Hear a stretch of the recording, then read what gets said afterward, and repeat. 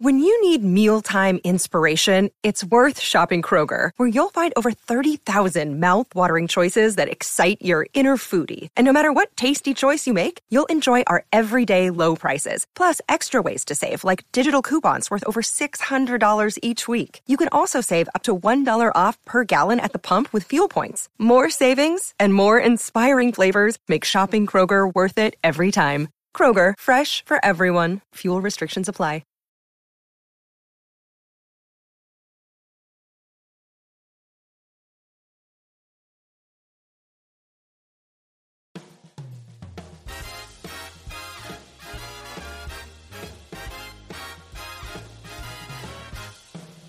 That you're born an Italian if you want your life to be great.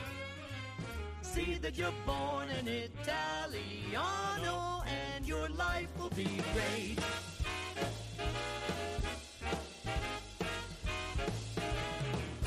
From the moment you're a small bambino, you eat pizza, you drink vino. Then they make you roly-poly. You get stuffed with ravioli. If your mama's a paisano, you will have the world on a plate. So see that you're born an Italiano and your life will be great. Welcome back, everybody, to another episode of the Italian American Podcast. I am your moderator, John Viola, and happy to be here today with a very special guest. Ro and I are in the Tower of Italian Power, together with Congressman Lou Barletta of Pennsylvania. Congressman, welcome to the Italian American Podcast. Yeah, welcome. Great to be here. Thank you. It's really great to have you here, and we appreciate you coming and joining us because, you know, part of our responsibility, as we see it with the Italian American Podcast, is to bring our listening audience the not just fun and entertainment and the ins and outs of who we are, but also the important news of the day as it concerns our Italian American community. And certainly in recent weeks, that news consists of some very encouraging developments coming out of Italy now and Italian America around what has become a big topic, which is new tariffs that many European exporters are being faced with. And Italy has been a part of that list, 25% tariff added to some of their products a few months ago, some very important foodstuffs that find a significant export market here in the United States.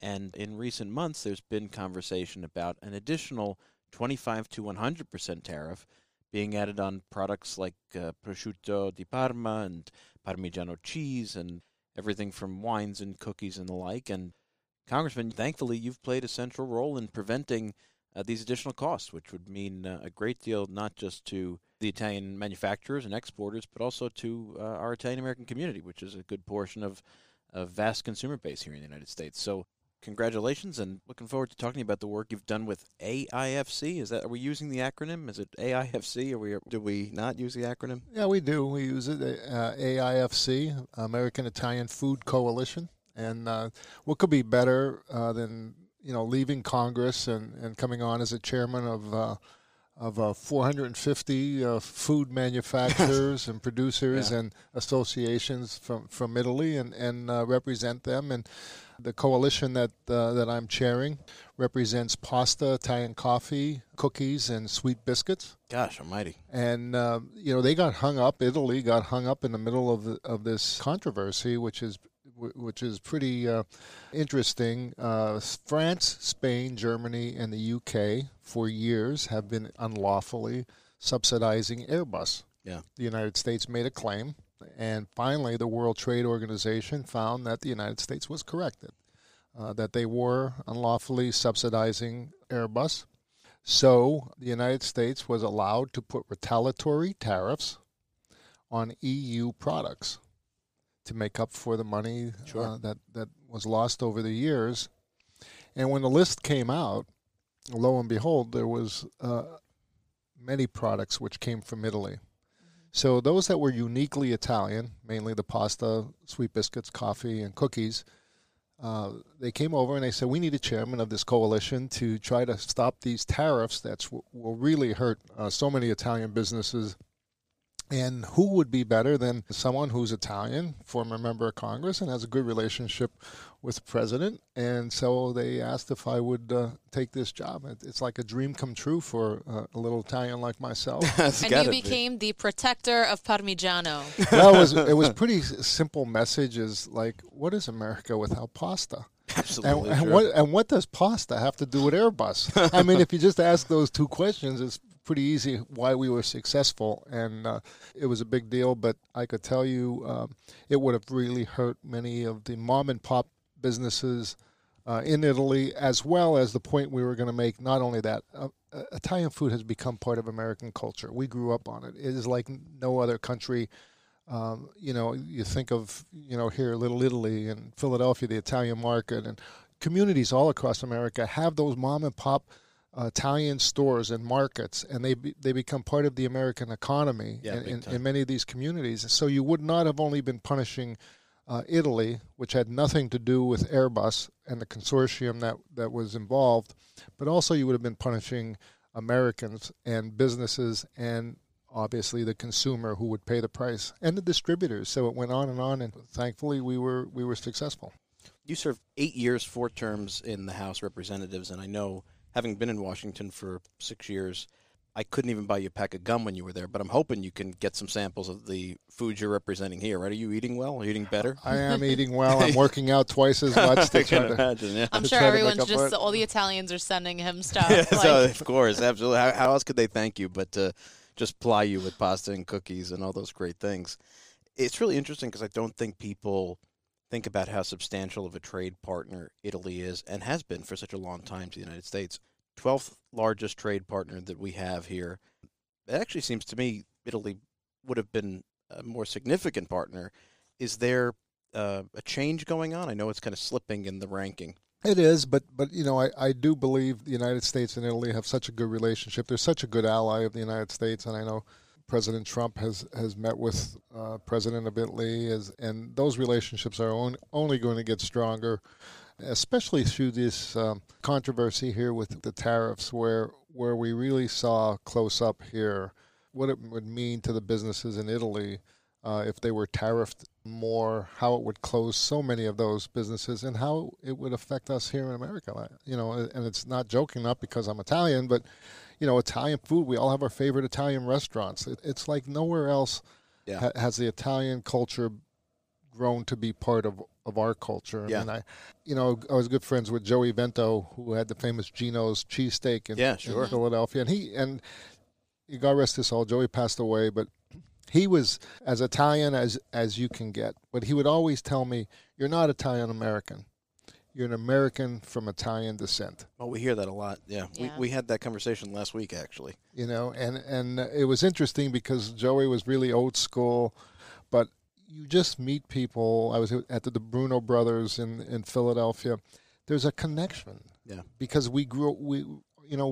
my childhood could probably be interchanged with so many other people's childhood, and how we were raised, and how faith and family play such a role in your upbringing and family dinners. I mean, we go back, and it's just the Italian way. So you grew up in Hazleton, Pennsylvania, and that's where you eventually became mayor and ran for Congress from there. Was Hazleton a particularly Italian community? Mm-hmm. Yeah. Very much so. It still is. Really? It's funny, Hazleton, you grew up around the Italian church. That's where the Italian neighborhoods went. You were around the Italian church, and the Irish grew up around the Irish churches, and Hazleton was one of those small communities. And my mother, again, God rest her soul, she passed on, and I remember when I told her that I was going to marry my wife, who is Irish, and my mother loved her to death. But I remember one day she said, "Louis, can't you find a little Italian girl?" It was almost like a mixed marriage. Of course, yeah. It's a hard pill for a lot of old-timers to swallow.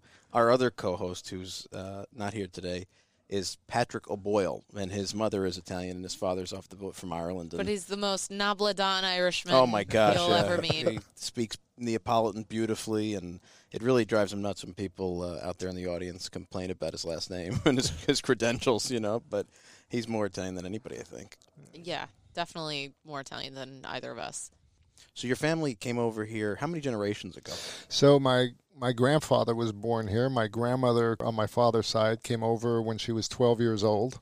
My mother's parents, so I'm 100% Italian. My mother's parents were from northern Italy. They both came over from Italy. So it was only my grandfather that was born here. So, we grew up like most Italian families. Everyone lived a block or two away from each other. My best friends were my cousins. Wow. I know that feeling. Because you didn't have any other friends. You just grew up together. And, my father had 6 brothers. There were 7 boys and 2 girls. They started picking huckleberries with my grandfather. Then they began picking coal. Wow. And then they got into the sand and gravel business, and they were entrepreneurs. My father only went to 8th grade. Yeah. They didn't have an education. All they knew was to work. And they were blessed because those 7 brothers had like 30 of us boys. An army of workers, yeah. So they had a very free cheap labor. That was before labor laws would have arrested them for how they made us work. But, everyone in my family worked in the business. And I grew up that way, never being afraid to start a business because I watched they started a sand and gravel, then they were in asphalt, and then they were in ready-mix concrete, then they built an amusement park. Wow. They built a golf course, and heating, and they didn't think anything of it. It was just everybody had to work in one of the businesses. So I believed that that's what my life would be, just like my brothers and my cousins. I'm the youngest of 4 boys.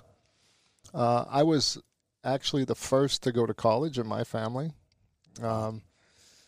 I wanted my mother and father to be proud that one of their children went to college, but that's not what I really wanted to do. I wanted to play Major League Baseball. Yeah, that's right. I understand that. So you had a tryout.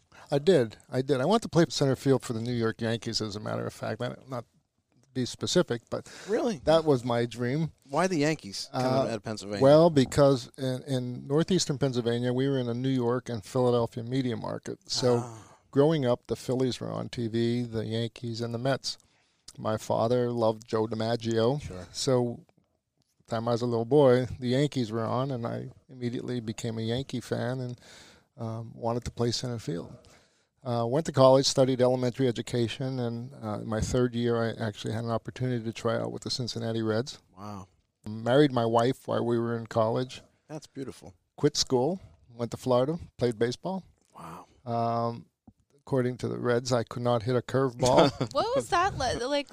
What does that even mean? Exactly. There's other pitches you can hit. You don't have to hit them all. Just you got to hit one of them, 2 of them. But absolutely right. I read that. I was like, that's not fair. Discriminating. I mean, geez. That's absolutely true. Perfect. Anti-Italian bias on the Reds. Right away. So they sent me home, threw my glove in the trunk, went home, went back to work for the family business, and was really at a point in my life where I was unsure and unhappy. Went to college to make my mom and dad proud, didn't graduate. Went to play baseball, thing I wanted to do my whole life, didn't make it. Ended up right back to where I started from. Was really unhappy. I have 4 daughters. At this point, we had 2 of the 4, my 2 oldest. And I wanted to go back to school, but I needed money, so I had to work. Didn't really want to work in the family business anymore because it was like I left and didn't make it, but had an opportunity. I got a card in the mail for $29.95. You can stripe your own parking lot, this postcard said.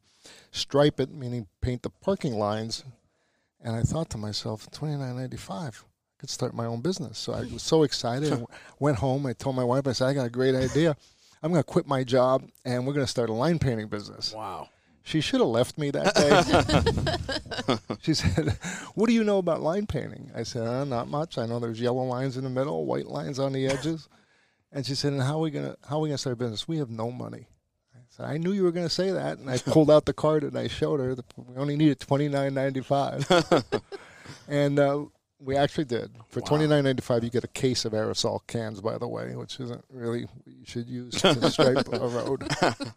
But through the hard work that I grew up with in my family, that little business grew to be the largest in the state of Pennsylvania in 5 years. Wow. And when we sold the business, when I became mayor of Hazleton, it was the 6th largest in the country. God bless you. Wow. And it was literally just things that were instilled in me from the time I was young from my family. We say all the time on this show, there's a sentiment of put your head down and work that's so deep in who we are. And in some ways, it's actually been politically a bit of a handcuff because we're not really a community that complains. I mean, to see a victory like you guys have achieved with the tariffs, frankly, is a great testament to the work that went in, because every time something like this comes up, I have this terrifying fear that we Italians won't be able to rally to a cause because we are sort of busy with our heads down working. Yeah, it's so true. It's so true. But, again, it's a value that you don't see in a lot of people all the time anymore. But like failure just wasn't in your DNA. Yeah. Even if you didn't get what you wanted, you didn't fail. You just got to keep doing it.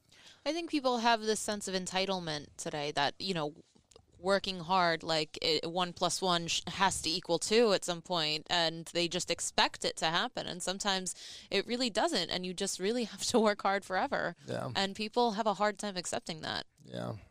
People like my grandmother didn't walk around saying, "You mean I just have to work in this factory forever?" And it's like, yes, Romana. Yeah, that's right. It's true.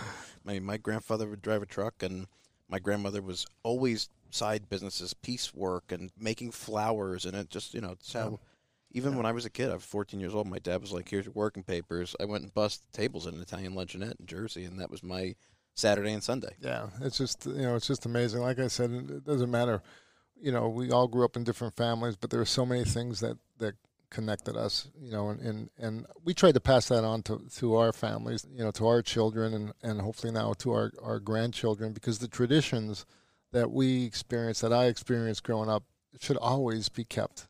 Yeah. We're Americans, there's no question, and thank God we live in the greatest country on earth. Amen.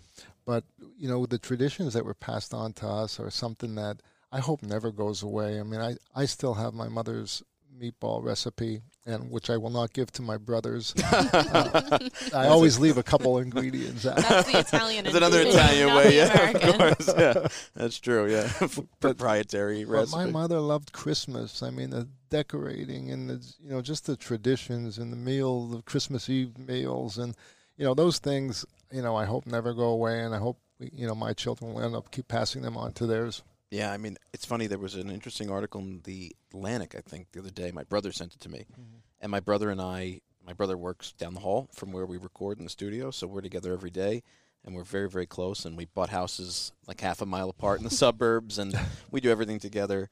And I always champion, and we champion on the show a lot too. Pat's a great proponent of the idea that the extended clan family model is what's been such a great piece of our success, because A, you have a built-in network of support.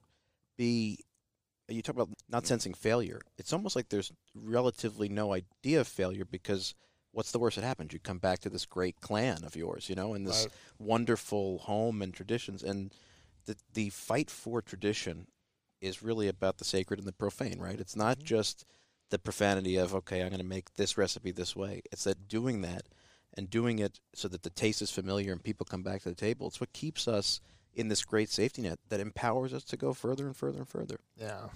My mother and I think of, it was a sin if you left a meal hungry. It was just a sin. She just overfed you. Yeah, of course. You have to be totally uncomfortable for them to be okay with you. Yeah. Right. Not eating. I think the safeguarding of tradition is so uniquely Italian-American, especially today. I mean, I always ask myself, how easy could it have been for my parents, since they're both from the same town, to meet in Italy and stay in Italy? And my father, after I was born, could have worked for telecom in Italy, and I could be Italian and just not American. But I'm very happy I'm Italian-American, because we just wouldn't be the same proud people. I know it, because in Italy they don't care as much about making the sauce and the little things anymore. They almost think that they're better than all those little quaint traditions that we have. So I'm so proud that we are the way that we are. We're very lucky people. So blessed. Blessed. And frankly, I think we're, I encountered this a lot when I was at IAP, because, we are post-assimilation, right? Like our needs and advocacy. I mean, look, the organization you're running was only started as this thing developed, because we don't have standing occasions for fighting for community needs. But I think as we evolve towards a even more assimilated community, I actually think we have a great service to offer the rest of the country for a successful model of what the immigrant experience is, because we do maintain our traditions in a very distinct way, more so than a lot of ethnic groups that came when we came. But we are fully engaged and fully activated and very proud Americans. And you see that from all political bents and stripes. It's a very unique community that we have, and I think we need to share that more. Yeah, just in the coalition, in fighting the tariffs, we weren't only fighting for those businesses in Italy that would be out of business or wouldn't have a market here in the United States, but I felt personally attached that I was also fighting for my own selfish reasons, is that, Italian foods, it's just part of who we are as America and part of our culture. And here I am in a position, I joke about it, I'm probably able to do more out of Congress than I was in Congress. And this is one of the, just this alone is a small, it's not in the whole global, ideas of all the things that are going on. It's not the most important thing in the world, but to someone like myself who's very proud to be Italian and here in America and have a small role in doing something to protect those traditions is gratifying. Well, it means a great deal to us, I could tell you that much. Well, just seeing on the micro level of all the, I associate with all these people that long for Italian enclaves and the old neighborhoods and the golden age of Italian America, especially in New York. And, when I hear them constantly complain about these neighborhoods disappearing and their favorite pork store isn't there anymore and their favorite pizzeria isn't there anymore, this would have just contributed to just the complete disappearance in a number of years. And I don't think people realize how important this was. Especially in small towns, small communities. New York is so huge, and maybe it's not as transparent as it would be in a small town where you might have one or two Italian stores, Italian markets. Yeah. They're competing with all these bigger stores, so their profit margins are not very big. And, they'd be out of business. They'd be closing all across the country. They would not be able to survive, those mom and pop. And that would be another part of our traditions, our heritage that we're so proud of that would go away. Yeah. And you see a lot of those businesses out there. They are mom and pop. They are owned by family. And we interview a lot of the next generation that comes in. And, it's a conscious decision to make a go of these kind of businesses. Because like you said, the margins aren't gigantic and they're very specialized. But they are consciously fighting for our heritage, and so this victory means a great deal to them. And look, Ro's husband is a small business owner. They've got a chain of Italian supermarkets around the New York City area, and I know from our conversations how much it means, these costs and these taxes and things like that, these tariffs. Well, when I was in, I did a roundtable in Philadelphia to talk about the impact it would have, and the owner of the Bruno Brothers talked about the fact that we would have fake Italian products. Yeah, coming from other countries. Yeah, basically. So the authentic Italian foods that we know and love would go away, and you'd have fake Italian products. Well, in theory, we have some of that now with Bel Gioioso and Sargento pushing, Italian cheese that kind of like you can't make Grana Padano in Wisconsin. Right. Yeah. I mean, we try, but you don't want that to be the only option. You want to be able to get anything. We live in the greatest country in the world, and we should be able to get the greatest products in the world as well. And it's great that we have.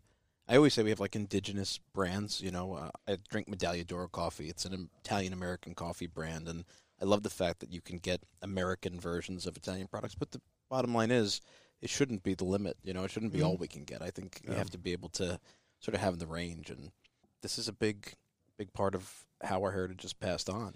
Well, we can't stop because, these tariffs are going to continue. Maybe 3 months they'll be revisited again. So we were also able to, the tariffs on olive oil, Italian cheeses and liqueurs also didn't get expanded, which was a good deal. But we have to keep working because it's always going to be on the table. You talk about the continuous work because, again, as the world globalizes, this is going to be an issue for a good long time, and Italy relies. It's funny, our new associate producer is from Dunmore, Pennsylvania, and so as soon as I read the article in the Philadelphia Inquirer about the victory here, we kind of called each other and said, we got to talk to Congressman Barletta. And she's like, don't worry, I could do this. She's sick today, unfortunately, Stephanie. But as we were having the conversation and sort of plugging in the research, she brought to my attention that like 70% of Italian wine comes to the United States. That's incredible. I mean, you can't imagine what that means for that economy. Oh, it's unbelievable. It's a critical part of their economy. And I was at the Italian ambassador's residence, a meeting with Italian businesses and their secretary of trade, I guess you would call them, and to hear their stories straight from their own mouths on how many of their businesses already have closed or just simply would go away would hurt the country of Italy very, very deeply. But the point that I tried to make is it would also hurt us here in America because Italy is such a big trade partner, and it's, like I said, Italian food like none other is part of American culture. There is no America without pasta. No, simple as that. I mean, as a retailer now, I have an online shop that sells Italian products, pastas, canned mixture to make your St. Joseph Day pasta from Sicily. So I really see just how it impacts someone to be able to get something like that. You know, I take for granted that I was born and raised in Brooklyn, New York, in a huge Italian enclave. But I think about the person in Iowa who just can't get something, and when they can, it sparks this nostalgia in them. It sparks a sense of, oh my God, my grandmother had these cookies. You know, she would always buy these cookies from the deli, and it makes you remember it, and it makes you feel like you're a part of something. Yeah. You know, where we grew up, again, in a small town that had a huge Italian population in this small town, there were these little Italian stores everywhere. Every neighborhood we had one. When I think about it now, many of them didn't get passed on to the next generation. Their next generation went to school and took up another trade, you know, didn't want to stay home in a little town anymore and left. And a lot of these Italian mom and pop stores went away. And there were very few. So in a town like I said, in Hazleton, we have maybe one that I could think of, family-owned little Italian market, and you know, what would happen? That would go away. So the next generation wouldn't even know what we're talking about because they wouldn't experience that. It's interesting to think about the continued fight for these products and for our identity. Do you foresee this organization, the AIFC, evolving in the future to perhaps serve even more so as a bridge between the two countries, particularly around the economic ties to the two places? Well, I think this should be an example to them on the importance of having a coalition and having a presence here in the United States that could make a difference. It's harder to fight an issue like this from Italy. Yeah. And just rely on government officials to, you know, behind closed doors where people don't see it, try to sort it out. As more and more of these businesses now are coming to America and taking presence, actually, obviously with our reduced regulations and taxes, it becomes more attractive for some of these businesses to now come here to the United States. I think it's important for them to have a coalition, stick together. You know, I always tell people when I was in Congress, if you want to get your voice heard, get a group. Like if we were in the road construction business. So if there's an issue, get many from the road construction business and come knock on members of Congress's door because you're going to get their attention.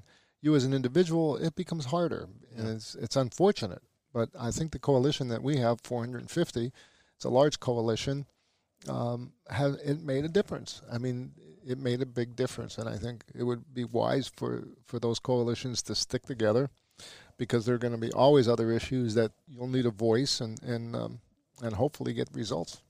I think it's really great because you and I had crossed paths once or twice at my time at NIAF where you were in the House, and so when my Italian American alert came up on my morning news feed and I saw your name, I thought, this is really great because I've been advocating for a long time that the Italians start to think of our community a little bit more as a resource here. I mean, there's 25 million of us-ish, 23 to 25, very, very successful community, well-educated, engaged, and I feel like it's about time, and here's this great example of it working out, that the Italians sort of see us as a great bridge between the two economies, but also the cultures, because I don't think an Italian from Italy could have come over and led something like this. Well, I was very fortunate, like I said, to have been in a position to be able to do this, and and be successful at it, and know that we made a difference. Yeah, sure did. I wanted to ask a sort of non-related question, but we just finished polling for a couple months. None of us have ever run a poll, so we created one and put it up, a survey, and got about 1,600 respondents from across the country. And it was interesting to see the results. And some of the questions were on politics. And I wonder if, in your experience coming from an Italian community, representing that community in Congress, did you find, you first got elected in 2010, was there an Italian vote, or was there a sense that people were voting for you and relating to your ethnicity? Or no, there was no question. I mean, that was when I started thinking of coalitions and who I need to get in front of. I always joke that Italians are very clannish. Immediately when you find somebody who's Italian, there's an attraction. And where'd you come from? I mean, that's always the question is, where'd you come from in Italy? Where'd your family come from in Italy? And so that was one of the first things that I did, is especially in Philadelphia, there's a large, in fact, Philadelphia, other than New York City, is the second largest Italian American community in the United States. Wow. And it's amazing that in so many, how that connection is more important than your party registration. Wow. That's fascinating. When I hear people say, "I'd love to have an Italian in Congress. I'd love to have an Italian in the Senate," and many times it crosses party registration. We actually asked that question about an Italian presidential candidate because I grew up in a family where we were very aware of the fact that there had not been an Italian-American president, and I recall it often, sitting with my dad, and my dad was a big fan of George Bush 41. He military service, and Dad was in the Army, and I remember watching the press conference where Governor Mario Cuomo was going to announce his candidacy and then did not at around 92 election, and I remember my family being really disappointed because I think collectively, I was a kid, but I think they collectively felt like here was a moment where the community was going to accomplish something. And I like to ask young people, Italian-American young people, whether or not they still feel that way. And I do see that number kind of decreasing, but I think when you get down to the ballot box, I think people are still aware of their heritage when it comes to that stuff. Oh, I do too. I mean, I've had so many people tell me they voted for me only because I was Italian. They had no idea what I stood for, whether I was a lousy mayor or a good mayor. But he's Italian. I think I like him. Yeah, but those are Pennsylvania Italians, and I think they're nicer than New York That's Italians. probably true. Yes, New York Italians are tough. I know like you face. We do a YouTube show where we travel around the country and go to different communities, and we were booked to go up to New Haven, and so we were budgeting time, and we said, okay, we'll leave 20 minutes for this stop at the Liuzzi cheese and Italian product store. One day it'll be out, the episode. Yes, day. it's coming out actually hopefully next week. And when we got there, they were so nice. They took us to we spent 3 hours, and I said, well, I budgeted for New York Italians. I thought they would be like, what are you doing with the camera? Get out of my store. But they were so nice. And well, it's interesting. In Congress, at least in the House, we had the Italian-American caucus. Sure. So we would, at least once a year, go to, maybe twice a year. Once we'd go to a restaurant, and then another time we would be invited over to the Italian ambassador's residence. And it's amazing to find members, again, you didn't care what party they were in, who didn't have an Italian last name, to learn that they were Italian because of their mother's side, and you immediately liked them better. That's true. Wow, I thought you were, but I thought you were a lousy person. We need it more and more now. I'll tell you that much. Wait, so do you believe there will ever be an Italian-American president? I do. Absolutely, I do. I think they will. I mean, Italian Americans have contributed so much, to our country, and have risen to so many high levels. And I think it's only a matter of time before we do see an Italian American president. I hope it will be in my lifetime. You'd be terrific. Well, I'm saving the Italian foods right now. He's like, don't bother me. I do enough. In this climate, that sounds like a lot more fulfilling job than being president of the United States, I can imagine. Well, I always tell everyone, they say, what's wrong with Washington? It's simple. They need more Italians in there.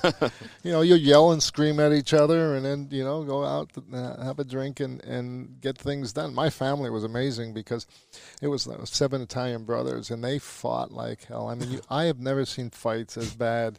You would swear they were going to kill each other. We would go to school. My cousins and I would go to school, and then we would go down to this little main office, the construction office, to get our real education from 4 o'clock on and see them fight. But God forbid somebody walked in there, a stranger, and said something about one of the brothers who were just fighting. Mm-mm. They wouldn't come out alive. Mm-mm. It was like, nope. We can say that to each other, but nobody else is going to say. Yeah, people would be stunned by how they see these tight Italian families and they don't know inside we just turn on each other. But once the time comes to unite, you're not separating us. I know that. No, those arguments were classic. It's probably where I learned to debate a little bit. That's a very fair point, yeah. I can imagine being on the floor of the house is not that much different than fighting for what you think at the kitchen table for an Italian family. That reminds me of that line in Analyze This, and he's like, well, I could say that, but when you say it, it sounds very negative. That's so true. Yeah, we do have it. We have tribal rights. Dr. Tambori says it all the time. There's certain tribal rights you can keep amongst one another, and from family to tribe, it really does transfer. Yeah. It's funny, I think about the prescription for more Italians in the government. Do you have any Italian-American political heroes that you grew up with and watched, or anybody that you worked with that you admired as a public servant? No, someone who wanted to play center field for the Yankees. My Italian heroes were mainly Major League Baseball players, because that's who I wanted to be like. I was so sure I was going to be playing for the Yankees. Even if I was signed by the Reds, it wouldn't have been disappointed because I thought I would get traded to the Yankees eventually. That's that Italian confidence. Yeah, but it's amazing how life takes you in a different road that you never plan on being. And again, this came from my father, who wasn't educated beyond 8th grade, or his brothers. Grew up in a life that you can do anything. You don't need to be the smartest man in the room or the smartest woman in the room. You need to be smart enough to hire people who are smarter than you, sure. and you can succeed. And it was like, whatever you got to do to succeed, you figure it out. And I think that was really how I hope my daughters pass that trait on, is that, and it's part, I believe, of our culture, is you're going to work hard. Through hard work, you can achieve anything. Yeah, that's very, very much the foundation of who we are, I think. I think that's the core principle. And you didn't want handout. They didn't want handouts. No. I mean, that was an insult to them. Yeah, that's true. You're right about that. That was an insult. Even if they were down and out and didn't have anything, they didn't want. It was shameful to them. They had this pride that they're going to make it. And I was just fortunate to grow up that way, and hopefully, it got me on a path that I was able to do things that, I'm sure my father's in heaven now, shaking his head, thinking he is the last of my 4 boys who I ever thought would. Because I didn't pay attention in school. I got to tell you, I had some really bad grades. Oh, me too. Because I wasn't going to do anything other than work in a construction company. I didn't need to. I need to study that for. I'm going to be working, in the asphalt plant or in a concrete plant, and you never know where life's going to take you on a different path. How did you end up? I mean, I know you were mayor of Hazleton. How'd you end up running for Congress? Hated politics. My father was he was a chairman of the city Democrat party. I was Republican. So, I mean, things just changed. And I remember as a little boy watching the politicians come to my house trying to get my father's support, thinking, what a waste of time. I'm never going to do that. And so when I started my business with my wife, the politics in Hazleton was so bad. The mayor and city council were fighting all the time. The headlines were so negative, and it was just bad. Businesses didn't want to be there anymore. That's how bad it was. I mean, one day there was a picture of a Hazleton city councilman on the front page being taken out of City Hall on a stretcher. Oh, my gosh. After he was beat up in City Hall by the highway foreman while the mayor watched it happen. Oh, my gosh. Okay. So I was, growing a family, growing a business, and I was so disgusted because businesses were leaving. I went to the politicians, and I said, this isn't a good business environment, and it's not good for a young family to grow up here like this. Why can't you run government like a business? And they told me to shut up, go away. You don't know what you're talking about. That's not the way it works. You're naive. And that was the wrong thing to say to me. I just got so angry, and I ran for city council. I was on city council for 2 years. I said, I can't do enough as a city councilman. I need to be mayor. Ran for mayor, and I was elected 3 times as mayor. And then how did you make the leap to Washington? So it's funny. So in Hazleton, which we were 2,000 miles away from the nearest southern border, we ended up, for some reason, had an illegal immigration problem. Really? And I couldn't understand it. I didn't know why. Hazleton, we're up in the mountains of Pennsylvania.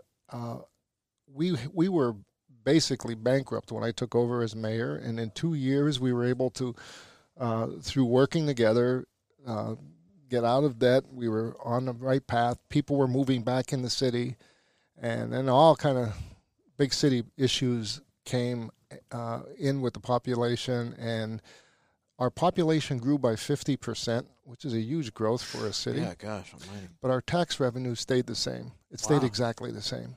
So I had 50% more people to try to provide services to, but I didn't have an extra penny to do it, and it became impossible. Little crimes became issues that we just didn't have people to do it. Gangs were moving in, recruiting children in 3rd and 4th grade. Oh, my gosh. I remember one day coming to City Hall, and as I was pulling in my parking space, there was an elderly woman, Italian woman, by the way, standing in my spot. And when I got out, she started hitting me in the chest with her finger. And she said, listen, Buster, you better do something. I've become a prisoner in my own home. I can't even sit on my porch anymore.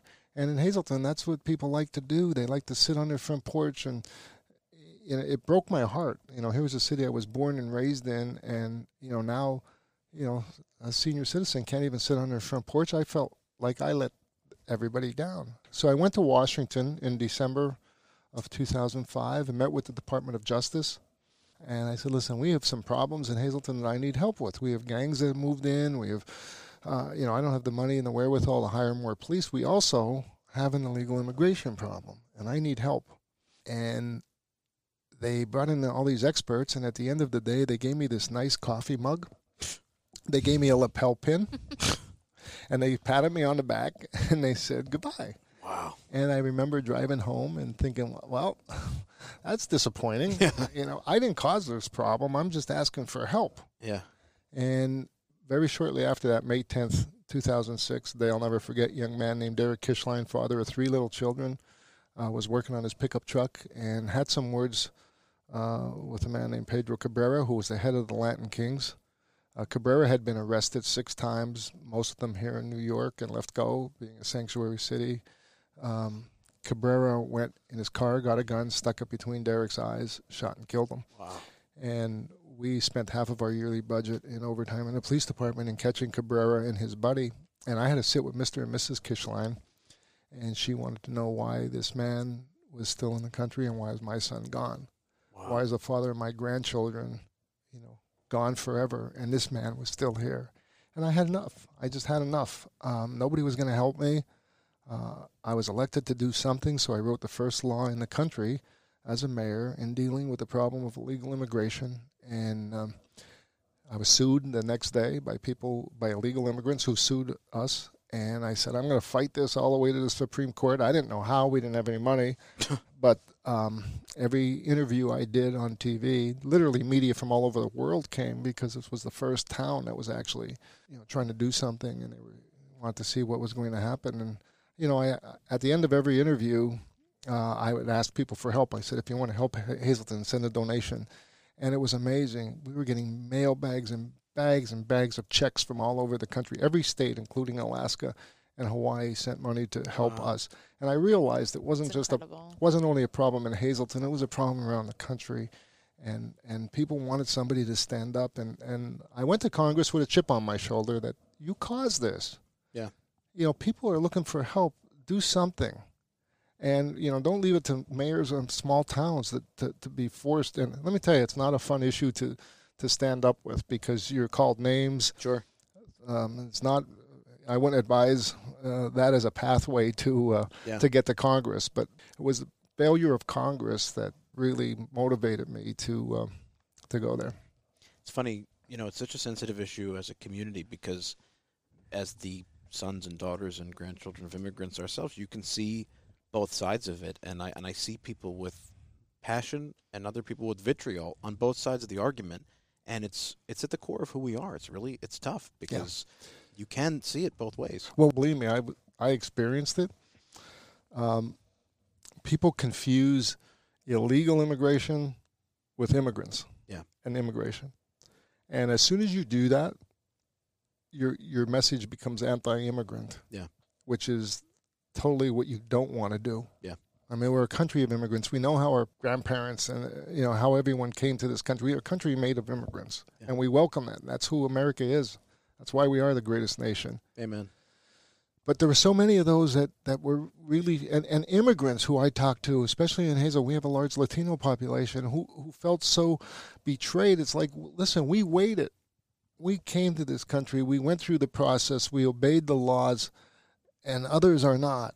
And those are mainly the people who were hurt the most by it. I understood this issue very deeply, but let me tell you, it gets twisted into an anti-immigrant message, and then you can't have a debate. Yeah. You can't talk about it anymore because then it's a very hard issue to deal with.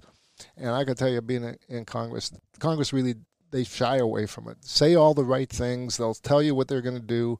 At the end of the day, they don't want to take a vote because it's politically not helpful to them, which is disappointing to me because I went there to try to get things done, and that means tackling tough issues. And it's not fair to immigrants who come here and want to make a better life. Listen, we want to give immigrants a better education for their children. We want to give them a better job. We want them to earn more money. We saw that happen in our own families. Yeah. And that's what America should be, and we shouldn't be afraid to stand up for that and say, listen, we welcome you. This is where we want you to come and raise a family, but you have to follow the laws. Yeah. Because it's unfair to those most vulnerable. People at the lowest end of the economic ladder get hurt the most by this issue than others, and politicians are just afraid to say it because you're going to be called names. I mean, you talk about the frozen nature of politics in this country, right? People who are elected in many cases with great intention, and you go into this big system that handcuffs you a little bit to staying away from important issues. And do you think there's a solution to what ails the legislative branch? Yeah, term limits. I agree with you, yeah. Term limits. So many people, they like the way of life. They like they just want to get elected again. And it's unfortunate. I didn't like being away from my family. I like sleeping in my own bed. I like my wife's cooking. I like seeing my children and grandchildren. But I felt like I was serving. And if I was going to Washington, I want to get something done. And that means you got to work together. You don't have to agree on everything. I joined a bipartisan working group.